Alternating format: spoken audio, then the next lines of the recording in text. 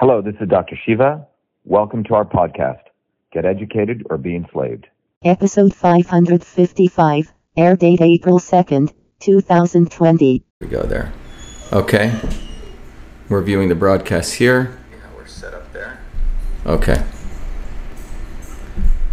Okay, good morning, everyone. This is Dr. Shiva Ayyadurai. Hope you're all doing well. It is an interesting set of events that are taking place. What I wanted to do today was to really, the title of the talk here is Know the Truth, Be the Light, Find Your Way. I grew up in a tradition when I was a kid with my grandmother in India who would tell me these amazing stories. She was a poor farmer, but she was a healer. Also, she practiced traditional systems of Indian medicine. Good morning. And what I want to share with you is that she would tell me these amazing stories about amazing heroes and how they would have to vanquish evil, and about the importance of honor and duty. So I grew up with these very, very rich traditions of wonderful stories, epic stories. We didn't have, we couldn't go to movie theaters, or we didn't have TV, but my grandmother would tell these amazing, amazing stories. But one of the rich traditions that I grew up under was to understand the concept of cycles. That the earth itself goes through various cycles. If you believe in this concept, everything in nature seems to go through different seasons. But one of the concepts here was that human development actually goes through various cycles. We start at one point in human history where we have the golden age, where people have the highest morality, the highest standards, everyone works hard. And that in the one tradition was called the golden age. And then that sort of devolves down to what's called the silver age, where people are, less honorable, but still they're reasonably good. And then you go to the bronze age, and then you come to sort of the dark ages. In the Indian tradition, this was called the Kali Yuga, Kaliyuga, and you can look it up. And the Kali Yuga was meant to be a time when you had tremendous amount of evil in the world. And if you look in the Hindu calendar, for example, or in various traditions, that started around 5,000 years ago. I think in the Christian tradition, we believe the earth is around 6,000 years old. But anyway, the important point is that there was this notion that the earth went through cycles, but it would get to a point where we would reach this very dark age. In the spiritual traditions that I was brought up with, including Christianity and many other very rich traditions, the notion was that during this period, two things would be taking place: massive amounts of darkness, but also an awesome opportunity for people to become enlightened, which means to actually become aware of what was going on them. So both would be going on. You'd have massive amounts of evil, massive amounts of corruption at its height, but at the same time, there would be opportunities for people to actually know the truth, be the light, and find your way. That's sort of the simplest way I can describe this.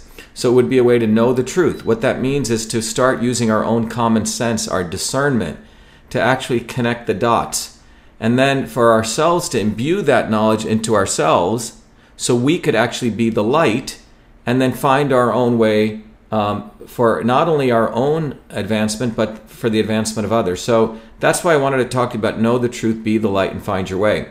Because if you're looking at what's going on in the media right now, if you're looking at the people that are surrounding Donald Trump, the president, Fauci, the CDC, the WHO, he's surrounded by the big pharma deep state. And that deep state extends to China, the Chinese government. I'm not talking about the Chinese people, the Chinese Communist Party. It includes the Gates Foundation. It includes the WHO. It includes the Chan Zuckerberg Foundation. It includes a set of the elites, including the Clinton Global Initiative, who despised popular movements rising from bottoms up. And that's the essence what we need to understand. They despise working people. These people have a hatred towards people like you and me who actually work for a living and who actually earn our way. These people believe that they know better, that they are driven by power, profit, and control, not truth, freedom, and health. So they have created a world that's based on deception. And they have mastered deception at a very deep level. And what we see going on right now with this coronavirus stuff is the penultimate of deception. We have Fauci, who is a complete deceiver. His entire career was based on a deception of the immune system. He deceived people to think that, viruses can kill everyone, that he deceived people by not sharing with them the actual knowledge, which I've been doing over the last many videos, that the immune system, when it's properly fed, properly lined, will take care of your body. Vitamin D, vitamin A, vitamin C, proper food, sunlight, etc. Your body will take care of you. And the reality is that people who are suffering are people who are immunocompromised. So we've also shared videos where the immune system is the operating system of your body.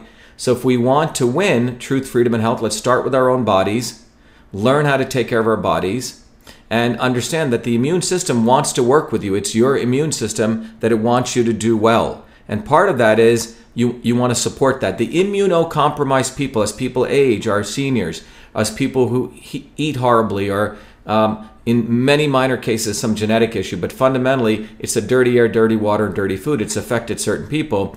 They become immunocompromised, and when they're immunocompromised, their own body, when a pathogen comes in, overreacts, and it attacks their own body. This is the truth, but Pharma Fauci, the CDC, the FDA, the WHO does not want to talk about this.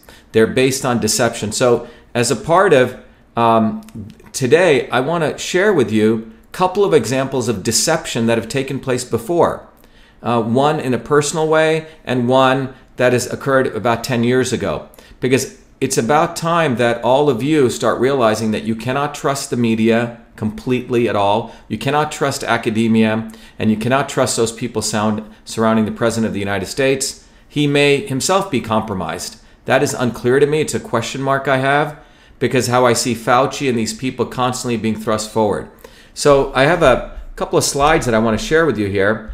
And what I want to start with, let me go back here, is something, I'm going to have to sort of zoom forward here. We'll come back to these slides that are going to talk about, but what I want to share with you here is something that's very interesting that occurred about around 2008, 2009.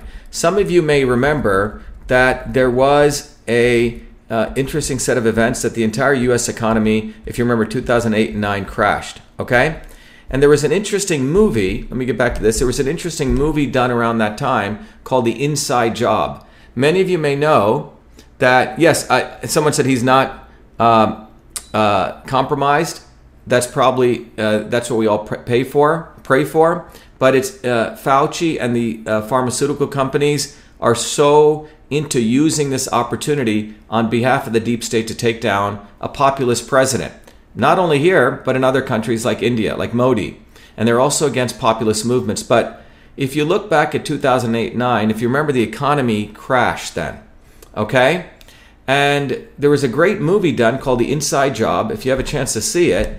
And the movie's really about, it won an Academy Award, whatever that means, but the movie really, at one point in the movie, they talked to this guy who is a professor at Columbia University.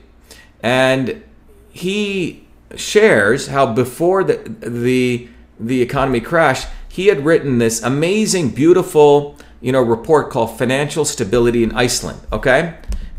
One thing you need to understand about academics is they write these beautiful reports. They're nicely spaced, beautiful fonts, to make themselves look like they're writing something of scholarly value. So this professor had written this paper here, which calls it Financial Stability in Iceland. And this paper essentially shared that Iceland is a great economy for people to invest in. And we know what happened a few months after this came out. The entire Icelandic economy collapsed because there were no fundamentals to that economy. And many, many people, everyday working people who had invested in these pension funds, lost a lot of money. That was around that 2007-8 timeframe.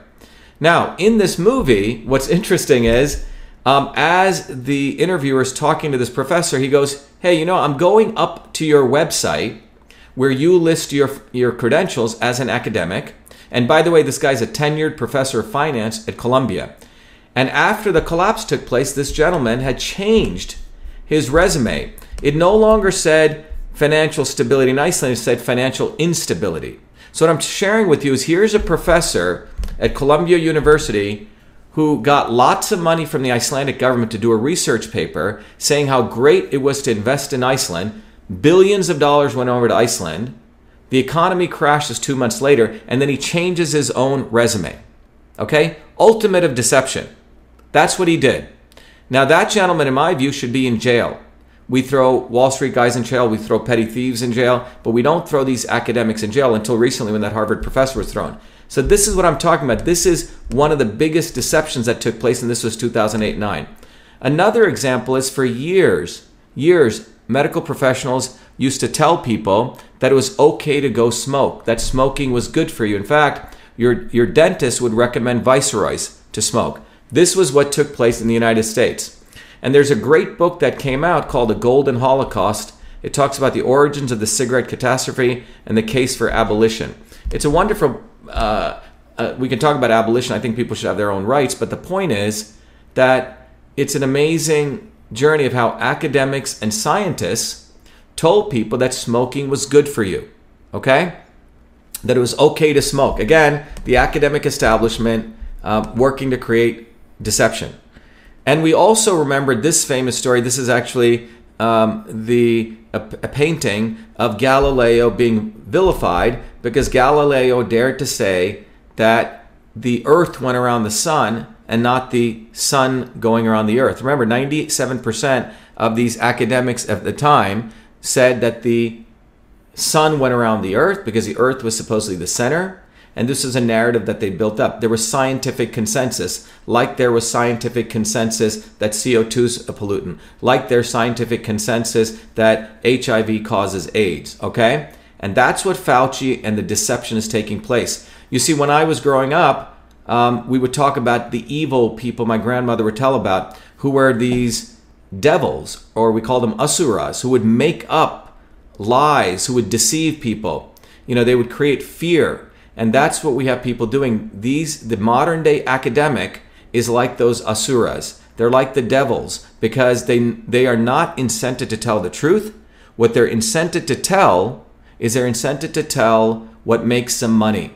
And they are essentially the oldest profession. They're basically prostitutes today for the deep state. There may be a few good scientists, but they're far and few between. So this is that example. Now, for me personally, what I want to share with you is something that, you know, some of you, I've talked about it, but I think it's important that people get an idea of something that occurred many in the recent past, but it wasn't so, long ago. Let me go back to this. It is concerning the facts about the invention of email. And I think this is important to talk about because in the context of what's going on with the coronavirus recently, many of you know I've been hammering Fauci. I've been exposing Fauci, who, in my opinion, is promoting fake science. And the New York Times, which is essentially a complete garbage newspaper, totally garbage newspaper. When I was young, they used to write some good articles, but now they have little toddlers. So after I attack Fauci, the New York Times releases an article saying, right-wingers, that's how they label you, ad hominems, are attacking Fauci, and they said, Shivaya Dure, false claim to inventing email. The truth is, I invented the first email system. But they confuse people through the same deception that hundreds of years ago, that the sun goes around the earth, or that the Icelandic economy is a great economy, or CO2 is a pollutant. So so you guys can share this, you can see the level of deception. When I was 14, I started working. I was a hard-working kid.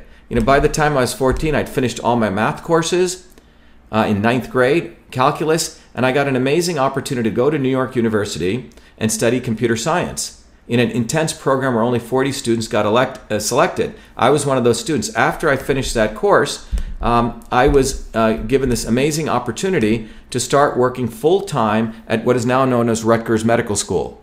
And I started using computers to understand why babies were dying in their sleep. I would observe their sleep patterns, and I was applying computer methodologies to see if I could predict the onset of an apnea. An apnea is when the baby stops breathing. So this is in 1978. I was a 14-year-old kid working as a full-time research fellow at a medical school while finishing up high school. And I was treated like an adult. I was given great opportunity. But my goal was, because of my interest in medicine, I was trying to figure out if I could watch those sleep patterns and predict when an apnea would take place. And I built some very cool methods to do that, which were published later, long before I came to MIT. While I was working there, I also had the opportunity to create the world's first email system. Some of you may know, if you're over the age of 40 and those people are younger, in those days there was someone called a secretary, and the secretary would write this thing called a memo, and the memo was put into these envelopes. And by the way, this memo had a very particular structure: to, from, subject. You would do carbon copies. On the secretary's desktop was these inbox, outbox, folders, an address book, the typewriter. This was a modern desktop of the time. And people would put these, so if you were writing a memo, for example, if I was the doctor, by the way, in this medical institution, there was always these offices. The doctor was the boss, always a male, and the woman was always a secretary. And on her desktop, she had the inbox, outbox, folders, big folders, and the doctor would come dictate to this secretary. So someone said they used to be a secretary. Kathy, hi, how are you? I was one of them too. So the doctor would come dictate to the secretary, hey, Jane, take this dictation. She would type it up, and she would put it in the drafts folder. The next day, he would come redline it, and then she would finally write up the final version. Sometimes there was an attachment. Let's say you were going to hire someone. You would attach the attachment, put a little paper clip on it, and then it would be, sometimes you had a carbon copy. She'd have to take the memo, put a carbon paper, put another paper, and do a little carbon copy. So the notion of a carbon copy was literally a carbon copy. So you literally, if you had to do 10 carbon copies, she could be typing there a long time. But this was the inter-office mail system. The inter-office mail system. So this was how collaboration took place. And the envelope was always this inter-office envelope that you see here. And it was tied in a drawstring. And then the memo was sent around these very interesting pneumatic tubes. As you can see here, the envelope would be put there. And then here, someone said, I'm a retired secretary my whole life, legal, medical, business, corporate. And this was the inter-office mail system. Now, as a 14-year-old kid, I was asked to convert that entire system. So all the liars out there, all the deceivers out there who say that the military created email, it's a lie, because they didn't even get anywhere near this, and I'm going to show you, because they thought it was impossible. I was asked to convert this entire system to the electronic form. And I called, and that's what I did. I wrote 50,000 lines of computer code as a 14-year-old kid. And I converted that entire system to capture all these features. And I named that system email. And by the way, this is an article that appeared a couple years later with my teacher, my math teacher, Dr. Michelson, pointing out what I had created. And then after this, the reason I called it email was the system only allowed 5 characters, the operating system. You see, I called it EMAIL. It was not an obvious term because the operating system only allowed 5 characters. And this was the birth of email. Email is the electronic replica of the inter-office mail system. I'm not saying I created electronic messaging, which goes back to Samuel Morse, the exchange of messages between computers or electronic devices. I'm talking about the entire system. Okay? That's what a 14-year-old boy did in Newark, New Jersey.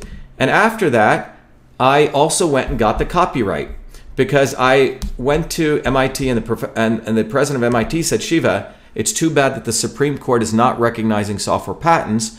You should copyright it. So this was me. I didn't have finances like Bill Gates or his family. And on August 30th, 1982, I was issued the first U.S. copyright for email, recognizing me as the inventor of email. So let me just summarize this. A 14-year-old kid, me, in Newark, New Jersey, with the collaboration of my loving parents, a mentor, Dr. Michelson, and a school teacher who supported me, in that triangle was the birth of email. This is the truth. And I wrote all the code to capture all those features, named it email, a term never used before in the English language, and got the first U.S. copyright, officially, legally recognizing me as the inventor of email. So let me ask someone, is there any controversy here? It's not even a gray area. It's black and white. Wrote the code, called it email, have the first copyright. Now, so that's the truth. Just like the sun goes around, the earth goes around the sun, and we can talk about other things, okay? Someone said, seems only the bad guys get credit. But this is why today's talk is know the truth, be the light, find your way. Because it's important that you that we understand the origin of email, not so I get credit, which I should, not me, but the source of that origin. That's important. It's important. Credit is important because it shows where does innovation really come from. In this case, it comes from local institutions, a loving family, a mentor, and some infrastructure and support. You don't need the military-industrial complex. Now, after this occurred, I never got credit for it, meaning I never made money off of it, because copyright law, because very stupid legislators and the lawyers and lobbyists in Congress in 1978, they didn't understand what software was. They thought it was written text. It was only until 1994 did the stupid legislators, the lawyers, lobbyists catch up, and they said software was a digital machine. If I had been able to patent it, I'd be a gazillionaire, far more wealthier than Bill Gates or anyone.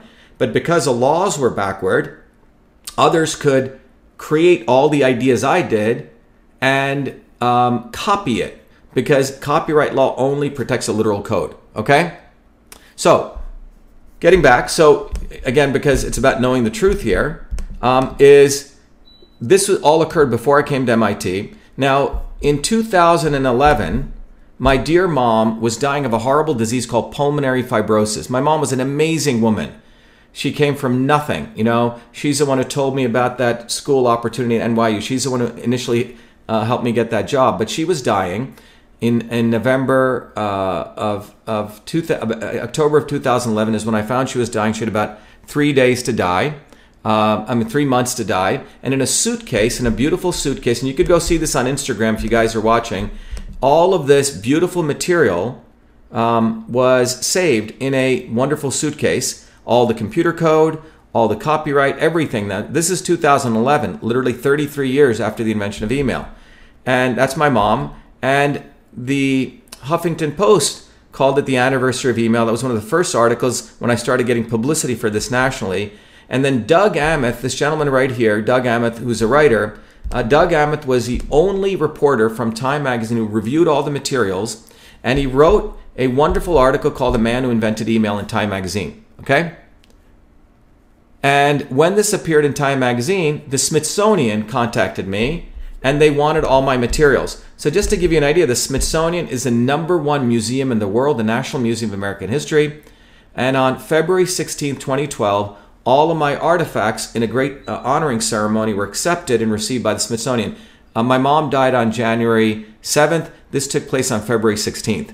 So all of these materials went into the Smithsonian, and right after that, you see that the Washington Post wrote this wonderful article by Emmy Kalawale saying V.A. Shiva honored as the inventor of email. Okay, this was when it went into the Smithsonian. When this went in, it should have been a period for celebration. Think about it. I came from nothing, working class kid in New Jersey, worked my buns off. Not only did I create email, went through MIT, got many, many degrees, but this should have been an occasion for celebration of the American dream and all the other great innovators.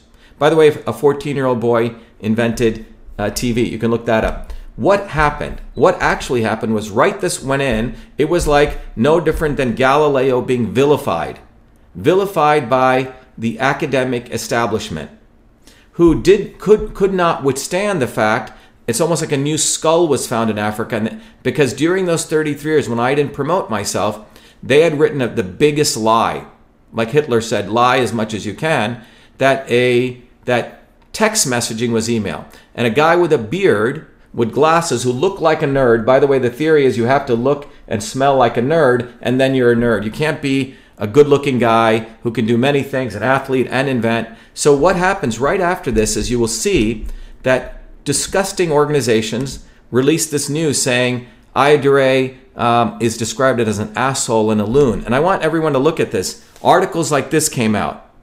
What a fucking shameless cretin.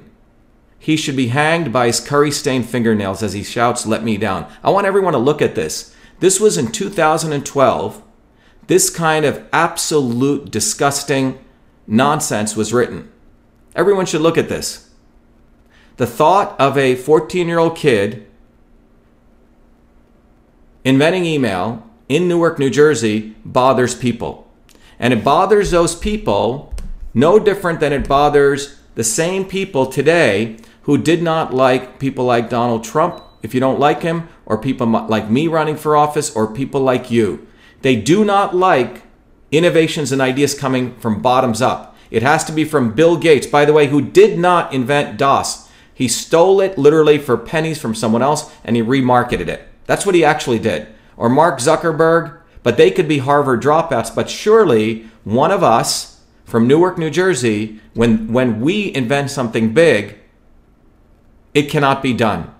And so this is the nonsense I went through, which very few people know about, this kind of stuff. And what you see is they went to my Wikipedia page, and everyone needs to understand this. They created a controversial claim when there is no claim. So whenever there's truth, they call it a controversy. And a Wikipedia editor wrote me this, and you can see this here. He says, so people wanted to give me proper credit. And this is what they wrote. I seem to have stepped into a mess by accident. As an experienced Wikipedia editor, I had a look at the email article and was surprised that you hadn't received credit for your contributions. Since I've had a great deal of experience writing Wikipedia articles, I got right to work and added several suitable additions to provide credit to your contributions. Right away, my edits were deleted without discussion, not edited to improve them, but just flat out deleted. This is a kind of behavior an editor encounters when editing an article on the Second Amendment, abortion, and other extremely hot topics. The response to my edits has included personal attacks, calling me ignorant, reckless, and the like. Now, after this kind of stuff occurred, all the little demons came up. The academic historians who had written the lie about the origin of email during those 33 years, and they started vilifying me. And the vilification was to confuse people. They said text messaging is email when it isn't. They started applying the term email to stuff that was done before 1978 when the term didn't even exist, because I was the one who created it to define it to be the electronic version of the interoffice mail system. That's what took place. And who was behind this? Who was behind this? When you unravel it, it was the academics. Organizations like this, who apparently are academic historians. And these fools, frankly, these insidious fools had direct relationship to a company called Raytheon. So you have to understand, in 2011 and 12, the entire defense industry was moving away from missiles into cybersecurity. Missile sales were coming down, and the only way they were going to make money was to spy on all of us. All the defense companies created a cybersecurity division. And as part of creating that cybersecurity division, many of these companies like Raytheon in 2009 had bought a company called BB&N, and you see the clever marketing here. They had rebranded themselves as the inventors of email using this bearded guy who didn't invent anything except little pieces of text messaging. They'd rebranded it. What he did, just like we have in Twitter, the @ sign. It's not email. I created the whole system. So this company unleashed their academic, which Raytheon's part of the deep state, unleashed their academic stalwarts to start attacking the truth of the origin of the history of email. No different than other origins. So what you see here is this is what occurs. Now what I did was we built the site called Inventor of Email. We started sharing the truth. And what we found out was this guy, David Crocker, who really should be called Crock of Shit, who was one of the quote unquote pioneers of electronic messaging, who was attacking me, had forgotten that he had written this article in December of 1977. And what you see here is this. He had forgotten that he basically hated probably secretaries, probably thought they weren't smart enough, like him, because he was one of the guys who was essentially a scientist who could use computers. You have to understand, in the 1970s and 60s, who used computers? They were typically men in lab coats, typically, old men who thought they were better than these secretaries. So listen to what he wrote 6 months before I had actually begun the invention of email. This is what he wrote. He goes, "At this time, no attempt is being made to emulate a full-scale interorganizational mail system." This is 6 months, which what he meant was no one was trying to create the electronic version of the interoffice mail system. And this is even more interesting. The fact that the system is intended for use in various organizational contexts and by users of differing expertise. What does he mean, users of differing expertise? Makes it almost impossible to build a system to respond to all users' needs. These quote-unquote nerds thought it impossible to build a system that can handle all of these features and make it accessible for people with differing expertise, those secretaries. You see, they basically, as usual, think they're smarter, that working people are dumb and only they're smart. They didn't think this was possible, but I, as a 14-year-old kid, didn't view the secretaries as less than me. In fact, I learned from them. They were my customers. And that's where the invention of email is. And the fact that the New York Times, after I started exposing Fauci, their one-line adonym is he made false claims to inventing email, that is what's disgusting. And so I'm sharing this with you because you need to know the truth and you need to be the light and find the way. Now, one of the important things is Noam Chomsky. Some of you may know him. He's one of the most celebrated scholars of the time. He came out on this and he said email was invented in 1978 by a 14-year-old working in Newark, New Jersey. The facts are indisputable. And then they started attacking Noam, okay? So in the midst of this, furthermore, what you can see is the liberal aristocracy of like the Hillary Clintons, the Bill Gateses, and the Zuckerbergs, they're the ones who always think they're smarter than everyone. So in the midst of this in 2014, Walter Isaacson, who's known as a liberal writer, he writes this book. And I want you to see this book. And the book is basically calling Innovators of the Digital Revolution. Now remember, this issue is going on with the email. My stuff just went into the Smithsonian. And what do you see here? What you see here is this is a book called The Innovators of the Digital Revolution by Isaacson. And what do you see here? Who are the people that he claims are the only innovators in the world? The only innovators in the world who created the digital revolution. What do you see here? Sergey Brin, okay? The guys who started Google. And a woman is also allowed, okay? So look, I am not here to talk about, racism. I've never used race for my advancement like Elizabeth Warren did, but this is so egregious. It's all white people. There's no dark people here at all. And furthermore, in my case, it's not only a race issue because the thought of a dark-skinned guy in Newark, also it's from Newark, right? A 14-year-old kid who did it before MIT. It's like I have 4 strikes against me. It was done before MIT. I'm a 14-year-old kid. It's done in Newark, New Jersey, and I got this color, okay? Philo Farnsworth, by the way, who invented TV, he had 2 strikes against him. It wasn't done at MIT or Stanford when he invented TV, and it was done, in a small farm, okay? So I have 4 strikes against me on this, and that's what you're looking at. And what you find out is, when you really start looking at this, that in this book, Walter Isaacson also talks about Vannevar Bush. Who is Vannevar Bush? Vannevar Bush is a guy who started MIT. He was a president of MIT, president of MIT, who left MIT to start that defense company, Raytheon. Okay? And so in this book, a liberal writer, Walter Isaacson, attributes all great innovations to what he calls a military industrial academic complex. He calls it the Golden Triangle. You see, this is places like MIT and Harvard, etc., where it's big universities, big military, and big corporations, the deep state, essentially the triangle of the deep state. And what he's actually saying is that all great innovations must come from the deep state, from CDC, WHO, including vaccines are our only innovation. So think about the importance of what I'm talking about here. They have basically said that all great innovations come from the deep state, from top down. So our source to our immune system, the way we solve coronavirus, must also come from the deep state. That it can only be vaccines. It surely can't be vitamin D and A and foods and herbs, which come from everyday people. And when you go back to the story about the invention of email, I had been part of that triangle when I was at MIT. I won many awards when I was at MIT on the front page. But when I said email was done before that boy doesn't fit their narrative. I hope everyone's understanding what I'm saying.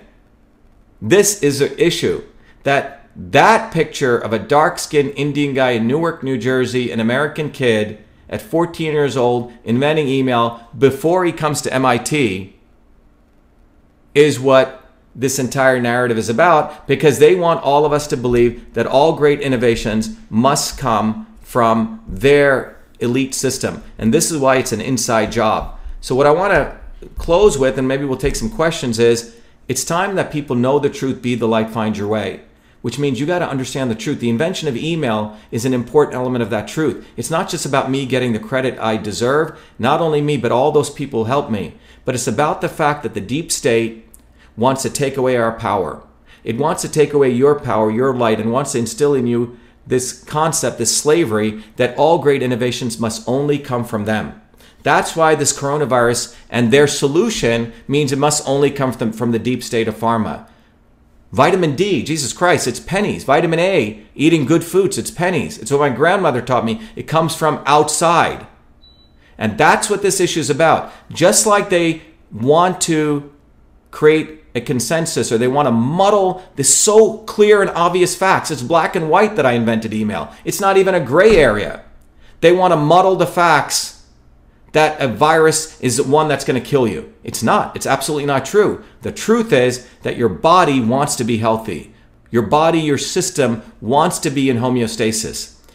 The truth is that the way that we get to health, the way that we find our own light and then we get strong, is by demanding two things: that we take care of our bodies. What do we put in ourselves? And demanding that that we stop voting for these lawyer lobbyist scumbags. That's what they are. They are the swamp. If you take that microscope and you look into the swamp and you go deeper and deeper and deeper, you know what you find? You find the connective tissue of that swamp is made up of lawyers and lobbyists and the Bill Gateses and the Hillary Clintons and the Obamas, and people who basically don't give a damn about you. They want to essentially have you outsource your freedom to them. So right now, whether it's understanding the truth about the invention of email, the truth about the immune system, the truth about how we liberate ourselves, it's going to come down to you. You need to start knowing the truth, which means you need to understand a systems approach. You need to start becoming the light, where you start taking a lot of the open, objective knowledge and you share it with others so others can find their way. It is not going to come from that garbage. They own that battlefield. We can never win on their grounds. So that's what I'm hoping to share with you today, that we have a huge opportunity. Look, Easter's coming up. To me, it's a very, very special holiday. It's probably one of my, not holiday, but an observance, because Christ really, in many ways, was the light unto the world. He was bringing a message of truth, and he was vilified for that. So it is up to each one of us as we approach Easter to start recognizing that we are heading towards a darkness, which is Big Pharma wants to vaccinate you. Big Pharma wants to have you outsource your health to them. Just like they want you to outsource your health or your understanding of knowledge to academics who have monetary interests, egomaniacal interests. So the invention of email is as important to understand its origin as it's important to understand the true nature of the immune system. So I'm going to take some questions if we have any. Jen, you can text me anything that you want. Exactly. Take responsibility for your health. Let me see what we have on Instagram here. I am from Tamil Nadu. Did someone else want the link? It makes great sense to know about the immune system. Can the government force us to be vaccinated? Of course, the government can force us to be vaccinated if we allow that. And that's what we're in the middle of right now. And exactly, someone said no to Big Pharma.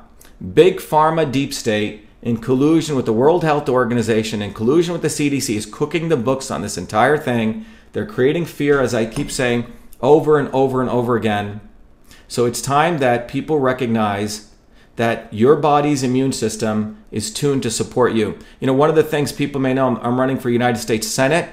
If you go to shivaforsenate.com, let me see if I can bring it up. If anyone wants to go to shivaforsenate.com, my goal is to really educate people as much as I can to understand how systems work. Because once you understand how systems work, systems of power work, systems of how your body works, what an email system what an email system is, you can start recognizing essentially how to not only to take care of your own body, but you can actually start recognizing how to take care of many things. I'm going to start bringing up this.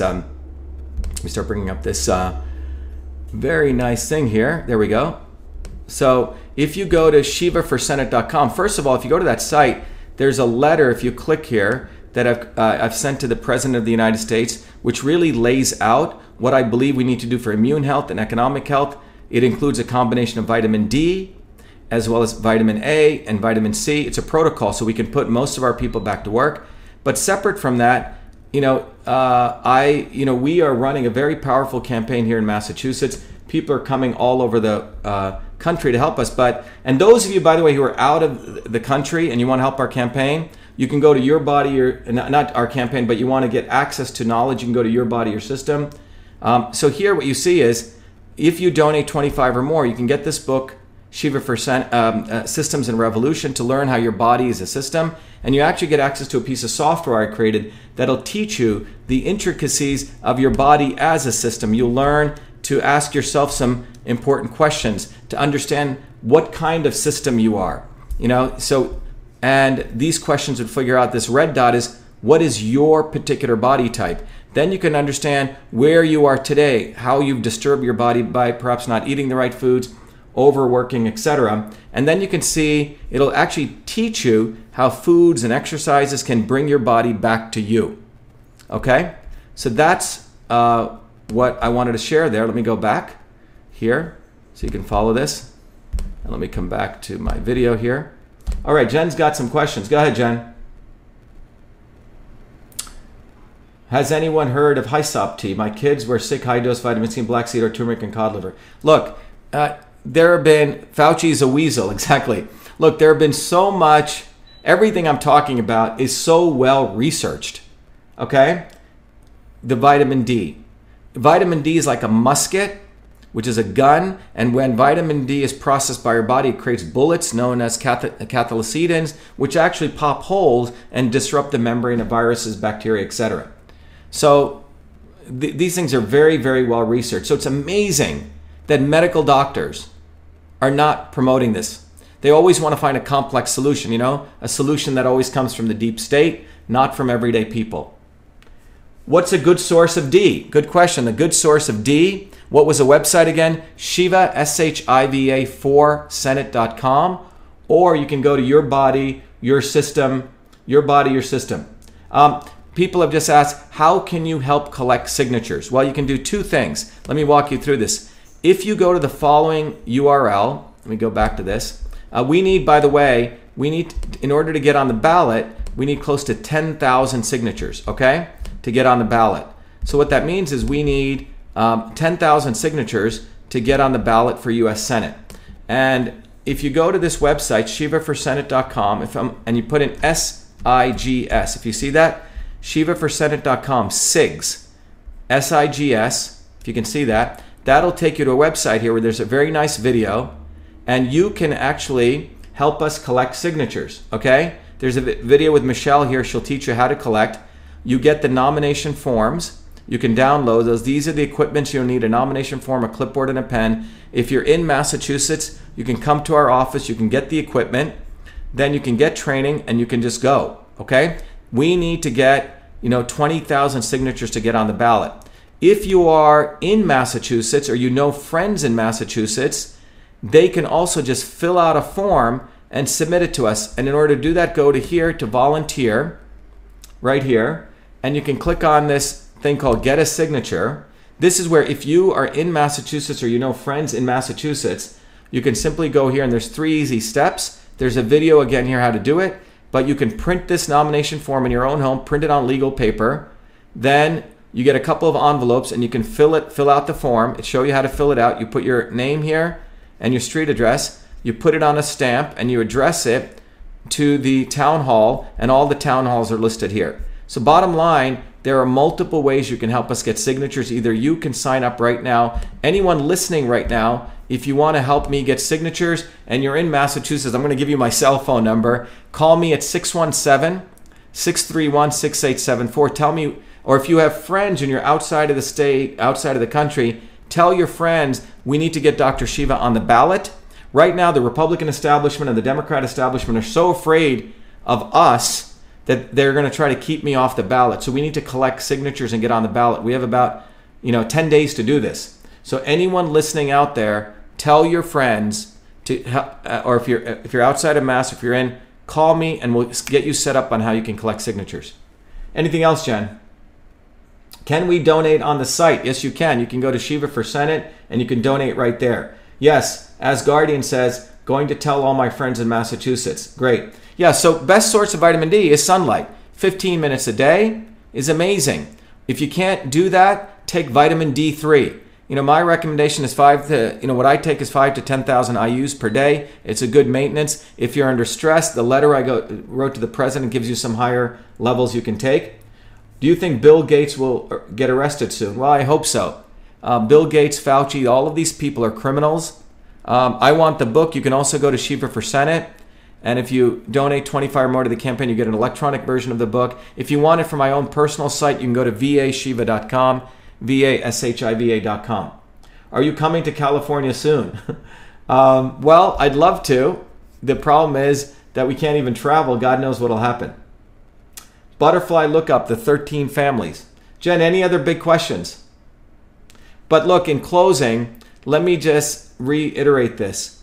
You have to start recognizing that we live in a very important time, that there's immense darkness, but there's also immense hope, where if you start going into yourselves, using your own God-given talents, connecting the dots, that you can actually discover the truth. You can know the truth, and then you can you can be the light, and then find your way and help others find their way. And what I'm trying to just be a humble catalyst here to support you by giving you an approach to looking at all of this through a systems approach. It's where you start building your own intuition to connect the dots. The Your Body, Your System, you really don't even need that software program if you're in connection, if you're in touch with your own intuition.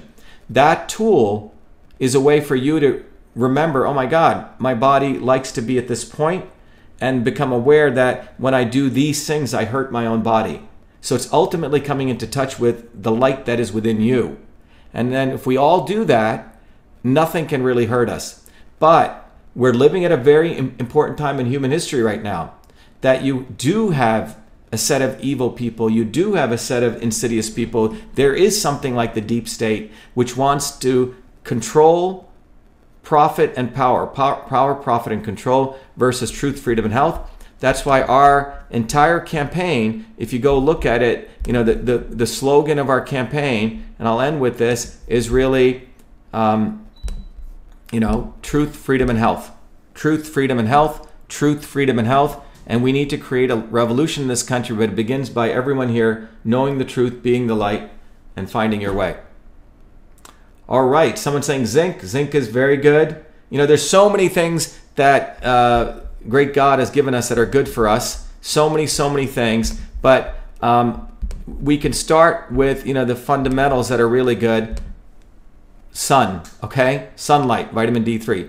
The very rich, deep green vegetables and fruits, which is vitamin A. And then the vitamin C, the citrus fruits. Let's start with that, because if you have that and your thyroid is working well, you get the iodine and the iodide, your body will start functioning. There's many other things you can layer on. But the things you want to stay away from are the devils of the very horrible white sugar, which is what the pharmaceutical industry wants you on. But we start moving away from that, and we start going back to fundamentals and basics, and we reconnect with who we are. All right, truth, freedom, and health. Thank you very much. Oh, someone said, I grew up in Rockaway, New Jersey. Unbelievable. I never heard of what you did right in Livingston. Keep up the good work. Yep. Thank you. I actually knew Mr. Roth in Rockaway, New Jersey. One of my best. Brian Peskin, MIT parent.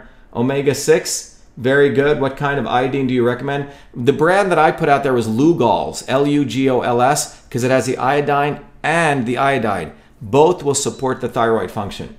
Vitamin C, yep. All of these things, everyone's getting it, but share it with your neighbors. We need to become the light and support others, because I'll tell you, it's surely not going to be Fauci, and it's surely not going to be Bill Gates, and it's surely not going to be the decrepit Clintons or the Obamas.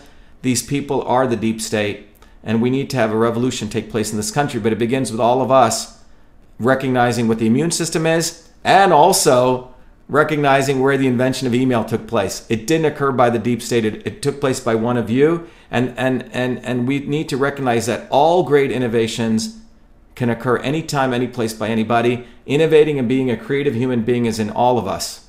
And that's what we need to understand. Because those people who try to deny that and say only a few people can create are truly the devils, because the ultimate of being a human being is to be a creative human being. Within every one of us is a spark of God, is a spark of light for us to create. And that's what we need to get in touch with. And these people want to take that away from us. They want us to deny our own humanity, so we start outsourcing our decision making to them, and we forget our own common sense. Anyway, thank you, everyone. Be well, and look forward to seeing you soon. I'll probably be doing another live later on tonight. Thank you. Jen, if you need to go, it's okay. You've been... Yeah, no, I'm multitasking. Okay. Yeah, I'm just saying, okay, this looks like it's coming through.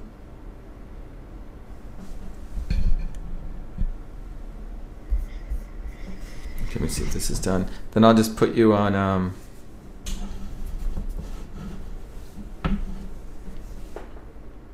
So how many viewers do you have? How'd you build that podcast so well, Ari? Just been over time?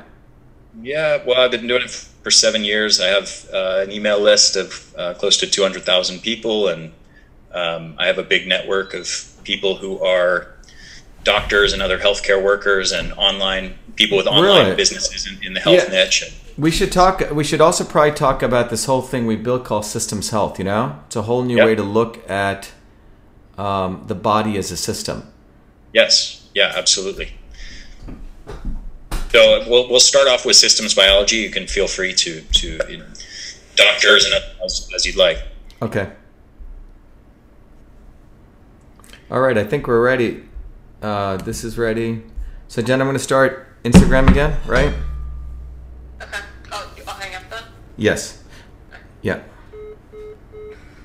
Hello everyone, this is Dr. Shiva.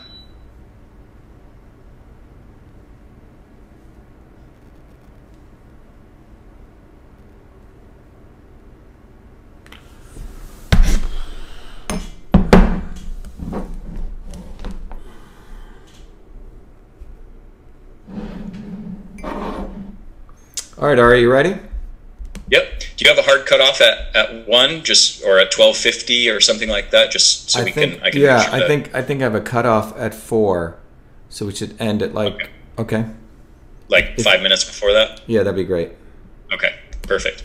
So 1 second. Let me just tell people that we're gonna come live on this, and then I have to go here.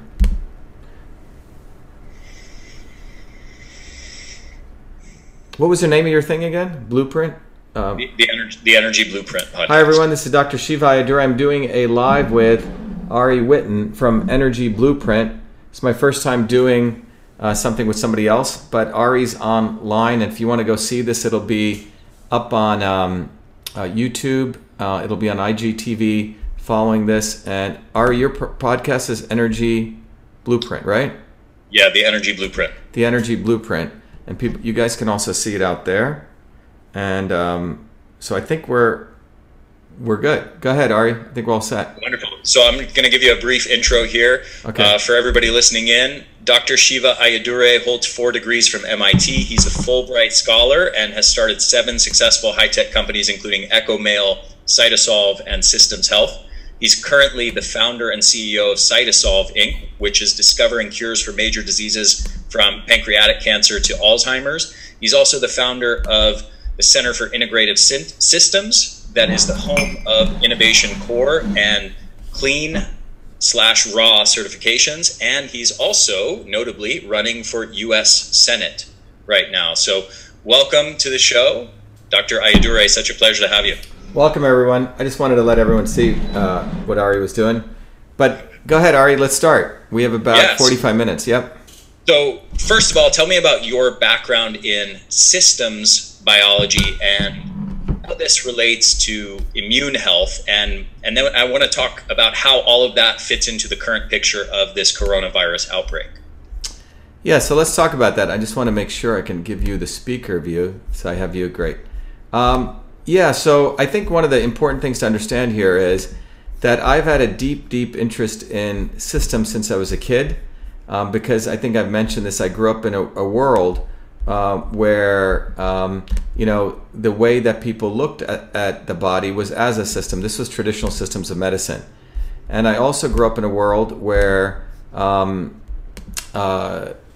you had to figure out how to interact with the nature around you, right? So in traditional systems of medicine, in India it was called Siddha or Ayurveda, and so I was exposed to that as a kid, but it was basically a systems approach to the body in retrospect, right? You didn't see the body as a bunch of parts.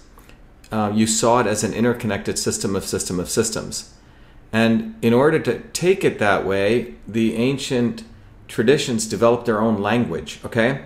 So they developed like a meta language: fire, earth, metal, water, or vata, pitta, kapha, prakriti. I mean, I'm throwing out these words just to let you know that these words may seem very weird to a Westerner. And when my grandmother used them, you sort of understood them intuitively. So that was one life I lived. And when I came to the United States, as a kid, I was very deeply interested in medicine. And by the time I went in and out of MIT, did many degrees in 2003, a new field emerged in Western medicine called systems biology. Because what had happened was Western science was recognizing that a very reductionist approach where you take a complex thing and you look at just the parts was not working. So I've had this interesting opportunity to understand a systems approach from the Eastern side as well as the Western side. But the idea is to really recognize that we need to interconnect things at all different layers, from the molecular layer, the cellular layer, the tissue layer, to building the whole understanding. So that's a bottoms-up approach that Western science is trying to take place. The Indian systems of medicine actually had a meta-level understanding, a top-down approach.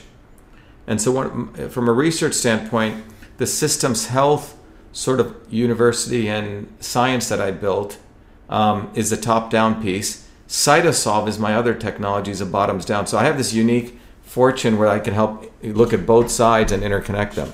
Mm-hmm. Beautiful. We're discovering more and more in Western science things like the gut-brain axis, the gut-skin axis, the gut mitochondria axis, the gut-lung axis, how nutrition interacts with our mitochondria, for example, how circadian rhythm interacts with our brain health and our mitochondrial health and our gut health. And we're discovering all these interconnections, and the science is emerging, and yet the traditional medical model, conventional medical model, is still very much siloed, and all of these different specialties are separate, and there are very few people out there who are connecting the dots in terms of systems biology. And I think this is especially important in terms of the coronavirus outbreak when it comes to immune health. So talk to me about your vision of immune health and how it differs from the conventional medical model's view of immune health. Yeah, so I think one of the important things to understand is, first of all, if you start looking at the body as a system, the next thing you need to understand is what is the language that you start using? How do you even start understanding the body as a system? That's probably one of the most important things. And that leads you, do you take a organ systems approach, right? Western traditional scientific approach has been the Western medicine of looking at the body, where you take the body and you break it up into a bunch of parts, right? So you have people who are cardiologists who just study the heart, and that's a specialty, or you just study the lungs, right? A pulmonologist, or you just study the kidneys, and so on. And that is an organ-based model of studying medicine. More recently, a thing called functional medicine has come. The problem is functional medicine in some ways is a not so obvious establishment in my view.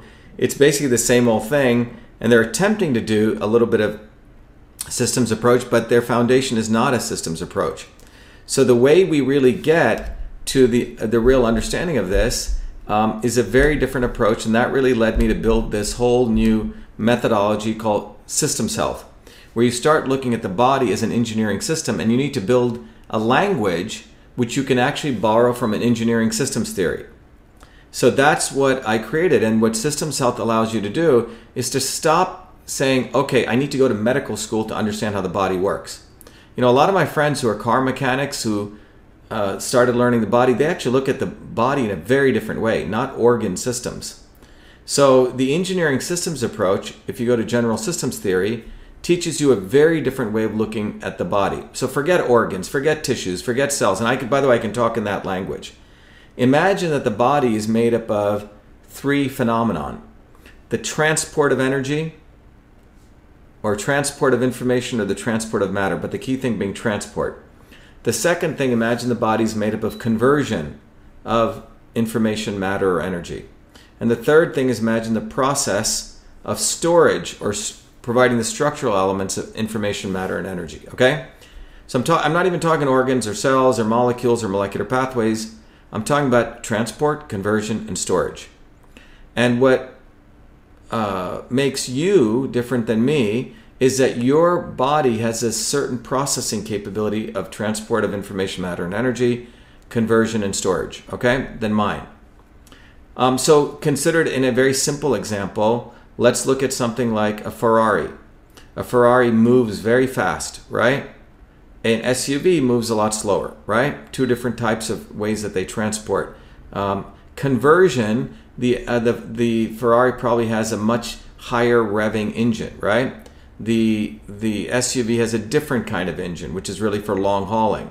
Storage, you can't store a lot of stuff in a Ferrari, right? But you can store a lot in an SUV. You see what I'm saying? Now take a difference between a laptop and a huge mainframe computer. Same thing. The transport of information, from the keyboard, what goes on the screen, that's the input I/O. That's the input I/O operation.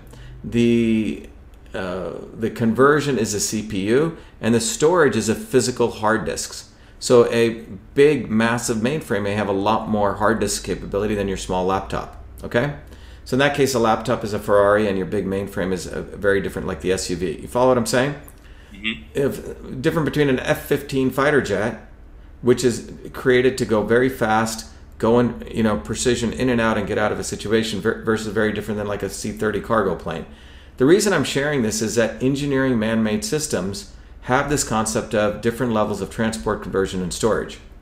Well, in traditional systems of Indian medicine, for example, though they didn't know it, the problem with a lot of the Ayurveda and Siddha and these medicines, or even Chinese medicine, is the Westerner looks at it, or the medical doctor, and they say, oh, this is a bunch of bullshit.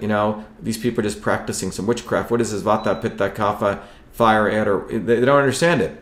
Well, one of the big things that happened for me after I finished my PhD and went to India on a Fulbright was I was actually made a huge breakthrough in recognizing that those systems of medicine were not medical systems. They're actually engineering systems. And what they call transport, conversion, and storage, they used a different word, Vata, Pitta, Kapha. For example, in Ayurveda. Or you can look at aspects of, in the Chinese medical system, when they had fire, water, earth, metal, the earth and the water are like the storage element. Think about, you need earth and water to create cement, structure. The fire element is, or the conversion element is a fire element. And if you look at the wood element and the water element, they're really aspects of the flow of water, right? They're really the aspects of the transport element. So anyway, that was a big breakthrough, because what it does, because in those systems of medicine, every food that you took or every input you took had a property of transport, conversion, and storage. They didn't say it this way. This was sort of I think the big contribution I've made is to start looking at this from an engineering system standpoint. So what emerges out of this is I can teach anyone, to understand the body as an engineering system using this approach. And let the medical guys do their own thing, right? But I'm saying we need to build a different way to look at the body. And everything I'm saying here comes from, every engineer would understand this, right? The problem is the medical model that we have today was not created to actually take care of the body and maintain it long term. It came from wartime medicine. The modern system of medicine was to put a soldier back on the field. After he's hurt or he's, mangled up, is to give him antibiotics, steroids, and, surgery. Now, these are very valuable things in the unfortunate event something horrible happens to someone today. But they have nothing to do with maintaining the body. So, when my grandmother looked at your face, she could identify what was appropriate for you, right? What was a right thing for you to do versus what was right for me. And that determined what your particular system state. And then you could look at the disturbance from that state. And the idea was simple. Who is Ari? Who is Shiva? That's you. Ferrari, are you an F-15 pilot, right? And then based on that, if you're deviating from that, the issue is what are the things I can give you to get you back to you? Now, the theory is if you take care of your body and you bring it into homeostasis, your body takes care of itself, right? It's very much like if you keep your car well maintained, it takes care of itself in many ways, but you have to make sure you're giving the fuel, you're cleaning it, etc. So when you look at the immune system itself, in my view, is fundamentally the whole operating system of the body. Because if you take care of the immune system, you fundamentally take care of your whole body. Because it is sort of, it goes back billions of years, right? If you don't believe in evolution, well, it goes back to the beginning of natural design. It is a thing that is created to protect your whole existence. So if you're not getting enough sunshine and you're eating horribly, well, you're going to create a disturbance in that. And you need to bring it back into alignment, okay? Now that disturbance for you may be different from me. Some people can take a lot, right? They can treat their body like crap. And you say, Jesus, that guy drinks and he smokes and you see, right? And they're fine. And other people can't. So this is why medicine has to be personalized. Each one of us is a little bit different than another person. So the immune system has that same sort of variation. But I can tell you this, from a system standpoint, the immune system was designed to be used, to be stressed, just like your body. So you were supposed to get pathogens. In the normal case, the body gets stronger and stronger, and it builds its own immunity. If you are immunocompromised, which means your body is sort of off kilter originally, then you're going to basically, your own body starts attacking itself. It has an overreaction. And this is what we call a cytokine storm, or a weakened and dysfunctional immune system. So in this entire discourse, what's really, really fraudulent in my ways with Fauci and all these people surrounding Trump, frankly, they don't even talk about this. None of them, not one of them has said, let's give frontline medical care workers, if they so care about them, vitamin D, vitamin A, vitamin C, right? None of them has said, hey, let's take all the critical people, whether it's coronavirus or not, let's give them IV drips of 100 grams of vitamin C. And by the way, anything I'm saying has been done for hundreds of years. There's there are all kinds of media reports coming out basically trying to bash and frame as inaccurate anybody claiming that vitamins have any relevance to helping people survive coronavirus or boost their immune system. All these media reports saying, oh, it's impossible to boost your immune system, vitamins won't help you, all kinds of things like that. What's your take on what's going on with the seeming media efforts to discredit any role of supplements or vitamins to improve health? Look, we got to get to a point in the world now where we say to hell with all the big pharma, okay? The big pharma deep state is evil, okay? They need to be completely destroyed and annihilated. And, sometimes you have to destroy before you can create. And I think that's where we're at right now. My name, everyone says Shiva. Shiva has a property of destruction and creation.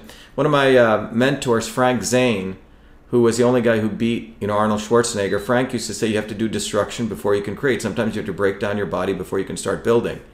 And that's where we're at. We have created such a corrupt freaking world, and we have outsourced our dignity and our responsibility for our health to people like the CDC, to people like, unfortunately, look, MDs are very nice people, but their education is they're victims of a big pharma-based education. I have cousins when I grew up in India who are MDs. They're frankly some of the dumbest people I've ever met. Not to say they're bad people, but I would never want any of these people to ever touch my body or look at me, okay? These people are the worst in the class. You don't have to be that intelligent to be a doctor. However, when they come out of it with their little white coats and their little ties, they're egomaniacs, okay? And we have to stop recognizing that these people came out of a medical model. Now, I frankly believe the surgeons and the anesthesiologists are very different. They actually have to live in the nuts and bolts because they have to solve problems in real time. Not to say there aren't good MDs, but most of them are basically if-then-else statements. If this, then this. If this, then this. Else this. And that's the way they learn medicine, but they're taught to be egomaniacs. And the entire medical model of big pharma is designed that they don't want a simple solution. What about sunlight? Well, that's too simple, right? What about green leafy vegetables? Oh, that's too simple. What about vitamin A, D, and C? So we have to recognize they want complexity, just like academia wants complexity, because that's how these freaking guys survive. They're like the boogeyman. They're like the voodoo doctors, okay? They make problems which do not exist to define their own existence. When I put that protocol out there, I took time. It's a 3-page letter to Trump. It basically says, let's practice personalized medicine. You have to balance immune health and economic health. Let's get all the healthy people, give them DNA, and get them back to work. There's nothing here saying that We have 380 trillion viruses inside ourselves. Anthony Fauci should be indicted, in my view. The guy is a complete scumbag. He made his entire life creating the causality, false causality of HIV causes AIDS. It's total nonsense. And he created a whole career on this. HIV does not cause AIDS. There's, millions of people with HIV. They're not dying. 70% of Zambia, I believe, has HIV.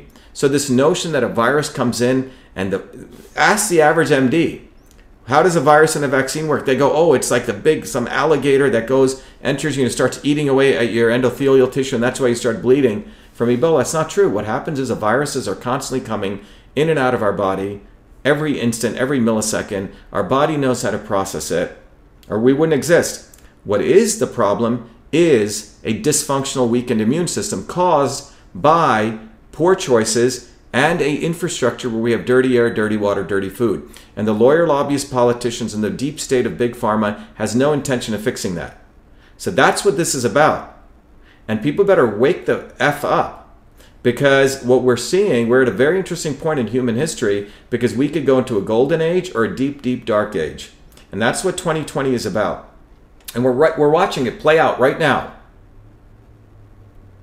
What do you think what's your overall take on the seriousness of this virus? There's everything from people who are saying this may not be more severe than a seasonal flu or a severe seasonal flu to, I have friends on the other end of the spectrum, and I have friends on both ends of the spectrum here, but the other end of the spectrum are people who are like, we're all going to die. This is killing, this is going to kill millions of people. The only sensible thing that we can do is lock ourselves indoors for as long as it takes to basically for them to develop a vaccine that's going to save us all. And anybody who suggests otherwise is irresponsible and is endangering people's lives. What's your take on that? Well, let them stay all day inside.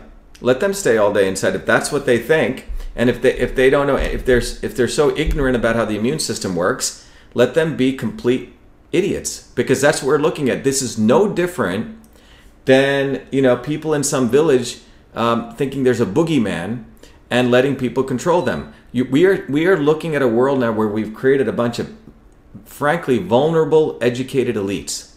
I was taking, we live in Massachusetts, Cambridge here, which is supposed to be the most intelligent people. The governor of Massachusetts says, go out for a walk.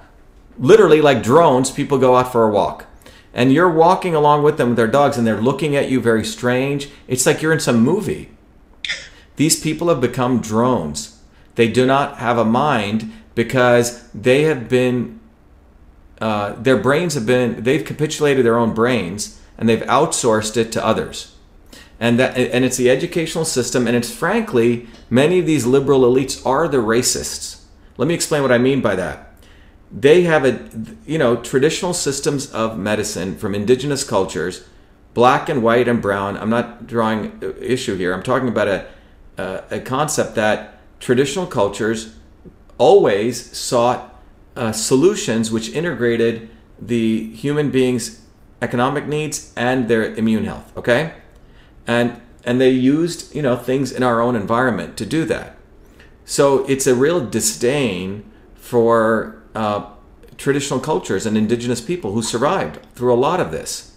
So that's what I see taking place. It's basically a crime to think that only a finite set of people. Bill Gates, think about this guy. He has basically become, he thinks he's the emperor. Who is this guy? He comes from a lineage of people who basically exploited others, including himself, who exploited a lot of people. He thinks he's a missionary to all the dark people in the world, right? He's going to bring GMOs to Africa. He's going to bring big pharma everywhere. He's a big ag, big pharma guy, and I think he's sick, frankly. And so you're looking at a environment now where we have a set of people who think they know better than everyone. And in my opinion, it's a web, and I think all of this will come out. But the issue is we should all get it out sooner. It's the Gates Foundation. It's a global, Clinton Global Initiative. It's Fauci. It's a CDC, WHO, and China. These entities have made an unholy alliance against working people throughout the world who are starting to dissent before this. If you think about in Wuhan province, there was massive protests, which no one wants to talk about, anti-pollution protests. Hong Kong was blowing up, right? You had two populist leaders who came. Modi in India, Trump here. You had Venezuela, massive protests. You had all those protests in France. All of them are gone now. Gone. Done. So this is, if people think this was not organized, it's all right before you. And the fundamental goal here is a deep state big pharma. Next year, this time, their goal is, hey, I want to get my license. Oh, really? You need to get your vaccines. Hey, I want to go into a gym. Where are your vaccines? Hey, I want to go play with my kids at this daycare center. Nope. You need your... So that's where this is going to. It's a big, big pharma deep state model, and it is intended to make trillions of dollars. That's what we're looking at. Not billions, trillions. And they would crash the U.S. economy, forcing us to print $6 trillion, so they every year can get a recurring revenue of $7 trillion, because imagine 7.2 billion people now having to pay, let's say per capita about $1,000 for pharma's vaccines, because the pharmaceutical companies are losing money, they're failing. Their entire model of drugs is not working. People are starting to eat healthier, people are waking up. So their only conclusion is, Jesus, we're going to have to force vaccinate everyone, and we're going to have to make immunization the goal. And people need to get it through their heads that the pharma companies are phenomenal marketers. Just the ultimate of marketing. And what we're witnessing right here is literally a performance art piece of the highest order taking place. So there are people who will immediately be uncomfortable by everything you just said and will say this is conspiracy theory. This is, this guy's wacko. He's saying this is all planned. This is all, some big pharma plot. This is all nonsense. Because, this is a real illness, this is killing people, and I know so-and-so who's affected, and I'm a doctor on the front lines who's treating sick people. This is real. It can't just be some conspiracy plot. What would you say in response to people thinking that way? Well, look, let's go to the math. Okay? Math never lies. Physics never lies. We live in a world right now where a bunch of parents are being told by the educational department that the answer doesn't matter anymore. Math doesn't matter. Let's look at the math. Okay, in the worst pandemic, Ari, right? And I want to leave the Spanish flu out of it because that was done during a war, okay? 50% got it. There were many other factors. We didn't have sanitation, nutrition, vitamin A. But if you look at the 6 major pandemics, what was the total infection rate among a population? About 15%, okay? What was the death rate? Well, the death rate was around 0.3% among those that got infected. Let's even say that this gets doubled. Let's double it. And let's assuming doubling would be what? Okay, 30% of the United States, 90 million people, or 99 million people get it. Let's keep it 90. And let's say we double the infection rate to 0.3 to 0.6%.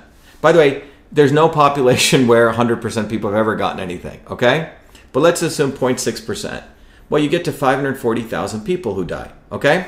And let's put that in context. Now you have 540,000 people who are dying from this event. Well, how many people die from heart disease? About 600, 700,000 people, okay? How many people die from cancer today? Well, about 500,000 people. How many people are dying from medical errors every day, which is the number 3rd cause of death, is 440,000 people. How many people are dying from prescription drugs killing you? That's about 200,000 people. In fact, if you add up the 200,000 prescription drugs and the medical errors, you're more than people dying from heart disease. I haven't seen a state of emergency, which frankly should be called for that. I haven't seen us shut down our economy for that. I haven't seen the economy being shut down by all these MDs who so care for the public health for the massive increase in obesity rates, or the fact that 54% of kids have autoimmune disorders. I don't see a public emergency being called for this at all. But yet, we call a public emergency. How many people have died now in the U.S.? What are the actual numbers, Ari? Do you know what they are? I think a few thousand. A few thousand. So now you project to 100,000 dying, right? Because Fauci, fear-based pharma Fauci, who bases his entire existence on fake science, needs big numbers. He needs big numbers. I have friends who are working at different hospitals, small ones. There's no one there. So it almost seems like they're moving this to the big hospitals to get nice video shots. That's what it looks like to me, okay? And so these doctors, I would compel all of these doctors, let's get on a call with all of them. Let's do an actual thing where we can talk about the immune system, and I want to ask them why they haven't prescribed vitamin D. Why? And you'll find out because they know nothing about. They probably never even heard the word cathelicidins. They don't even know that cathelicidins are created when you consume vitamin D, and they are used to disrupt the cell membrane. That's not taught in medical school. They don't learn the interferon system in medical school. So doctors are the last people we should ask about the immune system.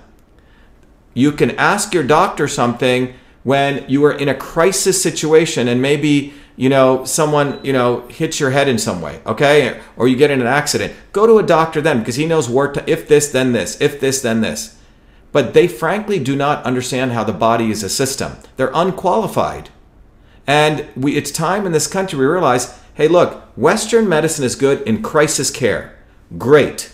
But it knows jack about taking care of the body. The fact that Fauci has not talked about vitamin D, he's not talked about vitamin A, vitamin C, either he's doesn't care about the human body, knows nothing about it, or this is not a conspiracy. I think he's on the leadership council of the Gates Foundation. CDC, go look at their directorate. They're revolving between pharma.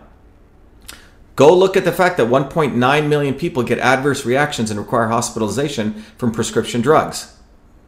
I don't see an emergency being called for this. What we're witnessing before our eyes is one of the greatest hoaxes in terms of the fear-mongering that's being done. I'm not saying coronavirus is a hoax. I'm not saying the influenza is a hoax, but the fear-mongering, the quarantining of healthy people to crash an economy, who does it actually serve? And what do we get out of that? So just project yourself 1 year from now.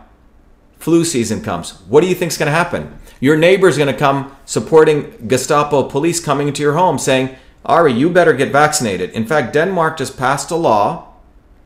It just passed a law that they have the right to come into your home with police and vaccinate you. What are we now? What you're talking about is the end of freedom as we know it. Now, a lot of people genuinely believe vaccines are perfectly safe and effective. They think that it is actually a good solution to have, the Bill Gates model of let's vaccinate the whole world. I think he's even suggesting things like we should not let people travel unless they show that they're, up to date on their vaccines and things of that nature, or at least they can show that they've been immunized for the coronavirus. What's wrong with that vision? Why not force vaccinations on the entire world? Okay, let's talk about that. It's a good question.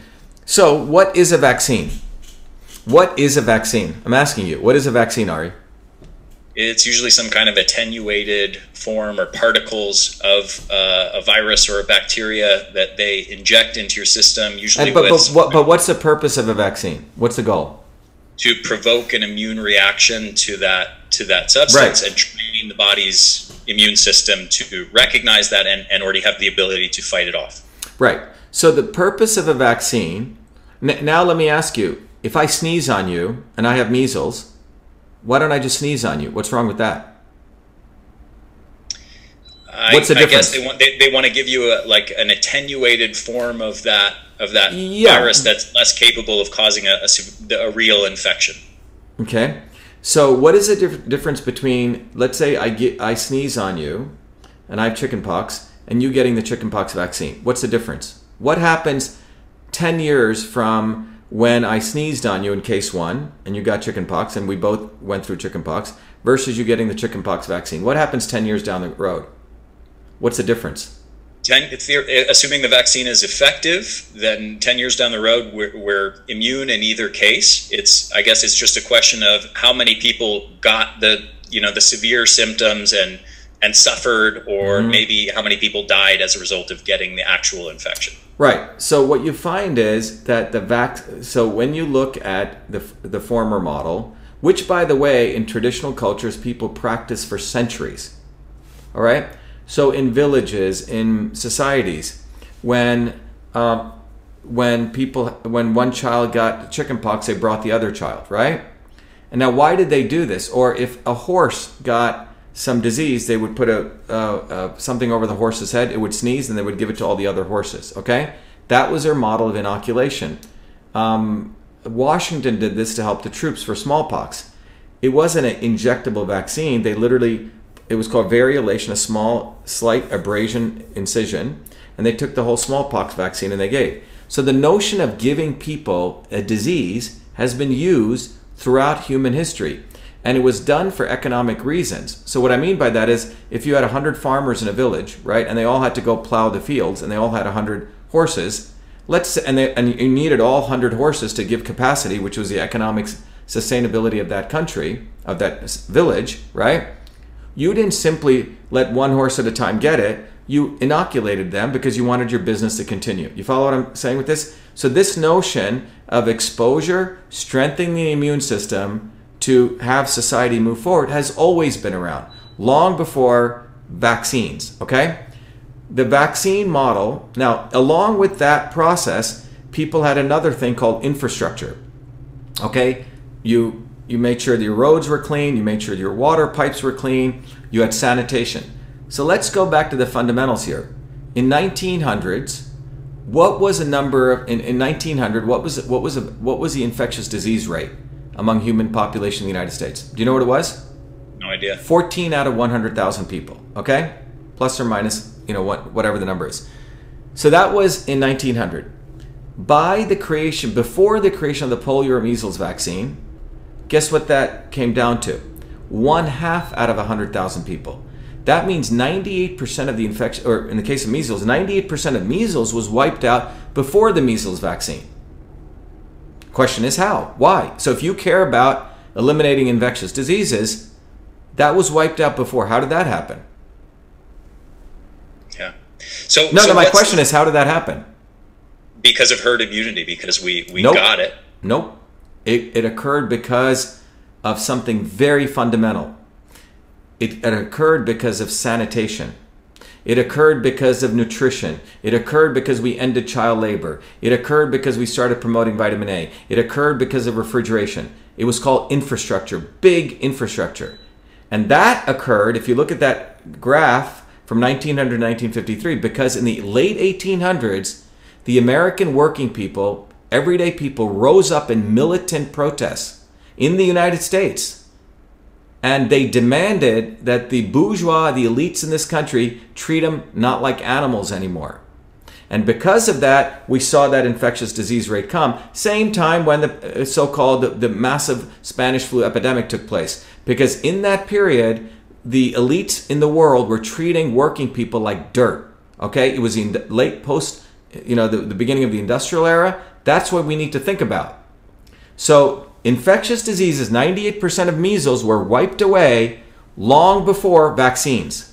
So Bill Gates, he's got his pretty home. He can send his daughters to nice equestrian places. He can shut down the economy because he's got the money. But what's occurred since 1960-70 in this country is a destruction again of the infrastructure. How many pesticides are in our water?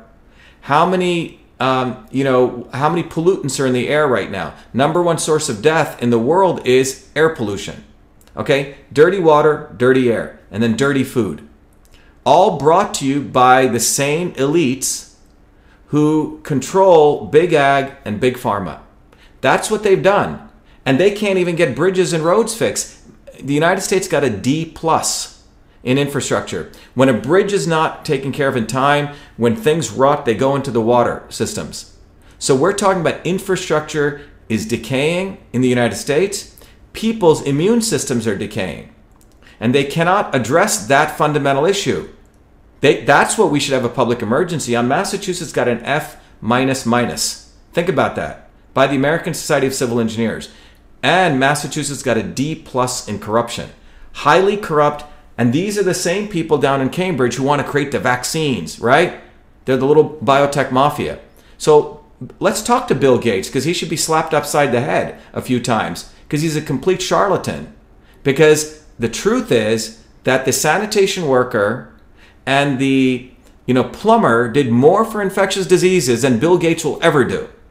Or for that matter, the pharmacist or medical. That's what the data shows. That's what the math shows. In the United States right now, we have growing numbers of immunocompromised people. And those people, immune systems are decayed. And you know what? For those people, you're going to keep what? Vaccinating them? How many vaccines are you going to give them? Because for every vaccine you give them, you compromise their immune system more. And that's what's going on. It's an addictive heroin crack model of the immune system. That's what they want to do because they want us to get addicted to high sugar foods. This is just a fact. You can go look at the numbers. The FDA doesn't let you label something jam or jelly unless it has 40% sugar. So the entire policy in this country has been owned by a bunch of corrupt people. And what we're seeing right now is this is why people need people like me in the United States Senate. Because in a crisis like this, people need to call out what is truth and what is reality. And Bill Gates is taking advantage of this situation because he sees a huge monetary opportunity for him and his entities. Look, he doesn't pay taxes. He moved all of his wealth outside of us. He should be paying taxes. Meanwhile, he gets to put it in a foundation, pay zero taxes, except pay 5% he has to give away. And he gets to determine policy. He gets to be the czar of the world. Who appointed him? So I know we have a limited amount of time left. I want to make sure we address this specifically, but you obviously disagree with you've used the term fake science around a lot of what's going on right now with particularly. Fauci Well, I'll talk about their. And so I want you to address that, and what exactly is your solution for what should be done and why it's not correct, or why you think it's not a good solution for people to just lock themselves in their home and wait for a vaccine. Look, there's a solution. In this case, the long-term and the short-term solution are the only solution. They're one. There's no short-term and long-term. There's one solution, okay? And that solution is we need to make sure that people take care of their immune systems. It's immune health. It's immune health. It's immune health. It's immune health. Well, how do you take care of your immune systems? Well, you have to ensure that you're getting the right nutrients into the body for the right person at the right time, and you have to make sure that the environment around you is conducive to that. That's it. Whether it's this virus, another virus, etc. And that is a discourse that I think, fortunately, you see my videos are going viral because people intuitively know. Everyday people have a lot of common sense. The people who don't have common sense are the vulnerable, educated elites, okay? But number one, what do we do to take care of our immune health? Well, it begins with vitamin D.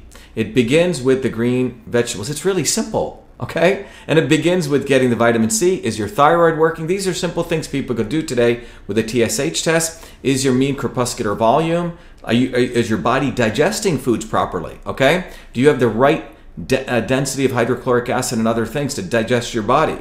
Digest your stomach. Let's start there. That's like 90% of the solution. That will govern your immune health. Now, relative to this situation, it is absolutely insane that the entire economy is being shut down. How many millions of people is that going to destroy? Well, the solution is you partition people, as I wrote to my letter to President Trump. Let's take all the healthy people, make sure their vitamin D and A levels are proper, and I recommended what I would do, right? The second level is the immunocompromised. Those people need a good booster of DNA, vitamin D and A, and support. And then you take the people who actually have COVID-19 and give them a nice high dosage to protect them from any virus. And then the people who are in critical care in the ICUs, they should get those protocols, but they should all be getting 100 grams unless they have some really serious dysfunction of vitamin C, okay? In drip. This is, by the way, everything I've said is something that is in the literature. It's well researched. It's well studied. People can go to PubMed and just look at UVB radiation and immune system, and you'll see hundreds of papers written, a beautiful correlation between sunlight and immune function. But what's reprehensible is we've shut down the entire country, and this entire modus operandi is to move us that vaccines and big pharma is the only solution. So we're supposed to, the whole flatten the curve model is nonsense. You flatten the curve what? You're basically taking this curve, you're flattening it so you save time until what? The vaccine is created? I think that's what this is about. Until the vaccine comes. Vaccine is created, or the other idea is minimize hospital overwhelm and deaths. Right. But people not being able to get the ICU treatment or ventilators. Right. So we should really talk about the hospital infrastructure now. Okay, the GPOs and PBMs. This is a whole nother discussion we could have. the level of corruption in the healthcare system where a 5-cent aspirin is sold for $50. Go actually start looking at the costs. Go look at the infrastructure disaster in most of these hospitals. All right? Now we're talking about a problem that was a pre-existing condition, which was a hospital decaying corruption that has taken place. You know, the GPOs and the PBMs, who are the middlemen who cranked up the cost of everything. So there are solutions for this. First of all, we should eliminate the Safe Harbor Act of around 2000, which allowed these middlemen to even exist and pay hospital administrators kickbacks. And as the truth will come out, which it will, you'll find out the WHO was absolutely complicit in this corruption. The CDC, the Gates Foundation, the Chinese government, all of them are still involved in this. And it's going on right now. And my thing, as I just did in a podcast, is people should start knowing the truth, being their light, and finding their own way. And the good news is there's lots of information out there. But the fundamentals are, yes, we should take care of our seniors. Yes, we should take about the immunocompromised. Let's support them as nutrients and support. But that doesn't mean we should be shutting down the whole economy. This is like nonsense. And the Emperor Fauci is driving all of this. He's the one leading this effort, and the economists on the back end are being told to backfill in for his BS, frankly. I have a personal question for you, and then I want to ask you to just have any final words that you want to share with people. But my personal question is, I've been watching a lot of your videos. You're calling these people out in a very fierce way. I mean, I keep watching your videos, and I tell my wife, this guy is just fierce. That's like the best word to describe you. And I'm just wondering if you are at all concerned about your life. If what you're saying is true, then are you concerned about them coming after you for trying to expose? Well, it's an interesting question. You say, you have to come to the conclusion, Ari, what is life? What is life? And everyone needs to ask this. Everyone needs to become vocal when you understand the reality. It's very, very simple. Without freedom, you know, I grew up as an untouchable. Okay, we were considered the lowest caste of the lowest caste. Okay? So we weren't, I'm not even supposed to be here talking to you right now, okay? So to me, everything's icing on the cake. I got nothing to lose, all right? Because where I came from, our people were supposed to be in bondage and treated as dirt, like deplorables or untouchables. So my view is this: freedom of speech, freedom of thought, freedom to interrogate is what it means to be a human being. And from freedom, we're able to dwell in and discover truth. And from truth, we're able to identify what's right for ourselves to create health. And from health, we get stronger to fight for freedom. Freedom, truth, health, truth, freedom. You see what I'm saying? Well, if you don't have freedom, what the hell are you? You're like those drones I saw walking around there. I don't care how much money you have. I don't care how much well-being you have. You are a slave. And that is the issue at hand right now. So what does it mean to, well, if someone could hurt you, hurt me with what? You know, what do you want to be? Do we want to be a slave to a situation where people can come into your home and you can't move anymore if you are not vaccinated and you don't follow their protocols? What kind of world have we created, Ari?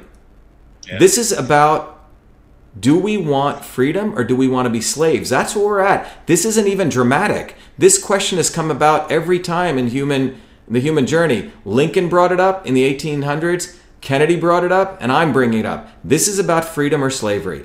And if you want to be a slave, go for it. I'm not going to be part of it. You can be a drone. You can do whatever you want. You can eat crap all day and you can get all the drugs. But you know what? My grandparents didn't bust their ass in the fields of India with leeches all of themselves so I can get educated, nor did the working class people in New Jersey who taught me what I know. That's who I'm fighting for. I don't give a damn for these people. And everyone should stop doing that, and people should get fierce. What's happened in the United States is people's, you start hurting your body enough, men lose their testosterone and women lose their estrogen, and we forget who we are. We forget that we're supposed to be warriors. We're supposed to fight for our fellow humans. Otherwise, you're not human anymore. You're a robot. So people need to wake the hell up. This is not about me or you. It's about what does it mean to be a human being. In my view, we're sparks of God. And what that means is we're here to create and to be. And if you can't create, and someone like Bill Gates, who frankly stole someone else's invention, and he grew up in a beautiful, nice environment with mama and papa, right? If he's going to tell me what to do, screw him. Okay? That's what this is about. And it's all founded on big pharma, big pharma, big pharma. Bill Gates owned 500,000 shares in Monsanto. You know, we've destroyed the biodiversity of many of these indigenous cultures. Corn and soy, that's all they're supposed to grow. I'm sorry. When I went back to my village in India recently, the soil and everything's ruined by poisons. We're not supposed to live like this. If people want to become robots, like whatever, integrated robots, go for it. You can do that. But everyone should have choice. That's what this is about. If amidst this coronavirus outbreak, are there any just final summary words that you want to leave people with specifically? I think the summary words are, people should understand, without freedom, you can never get to truth. And without truth, you will never get health. And without health, you won't have freedom. And this is about your kids and your future. And what kind of world are we heading into? Are we heading into a minimum security prison? Is that what we're heading into? And this is not a conspiracy theory. When China has 200 million cameras, when we're installing cameras everywhere that can read your lips, what freedom do you actually have? And that's what people should wonder. And what choices are you making? And what does it mean to be a human being anymore? China is top down. They treat their people like dirt. Are we going to become a colony of China? That's what the question is. China, look, I'll end with this. When the British came to India, you know what they did? India used to produce the most amazing textiles, weavers, mills. You know what they did? They stopped manufacturing in India, shut down those people. In fact, there's a story where they cut the thumbs of 5,000 weavers. And they moved all of that to England, Manchester of England, right? Well, think about what's happened in the United States. We've moved all of our manufacturing to China. And I'm not talking about nationalist or not nationalist, but the fundamental issue here is, what does the United States produce anymore?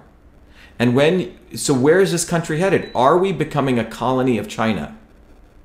And I'm not pro or anti-Chinese, because the Chinese treat their people horribly. There was anti-pollution protests in China, in Wuhan, before all this took place. Are we entering into a state capitalist environment? 10 people merge with the government, control everyone else. That's what Bill Gates wants. That's what Mark Zuckerberg wants. That's what Hillary Clinton wants. They do not want people from below thinking for themselves. That's what this is all about. This has nothing to do with a virus. People should wake up. This is not about a virus. Your body has 380 trillion viruses inside of it. Well, a lot to think about. Dr. Ayyadurai, thank you so much. Thank you. For Be coming well. on. This has been pretty mind blowing, to say the least. And thank you. I really appreciate you coming on the show. Well, thank you for having me. Be the light. Take care. Yeah. I'm going to stop here to everyone out there.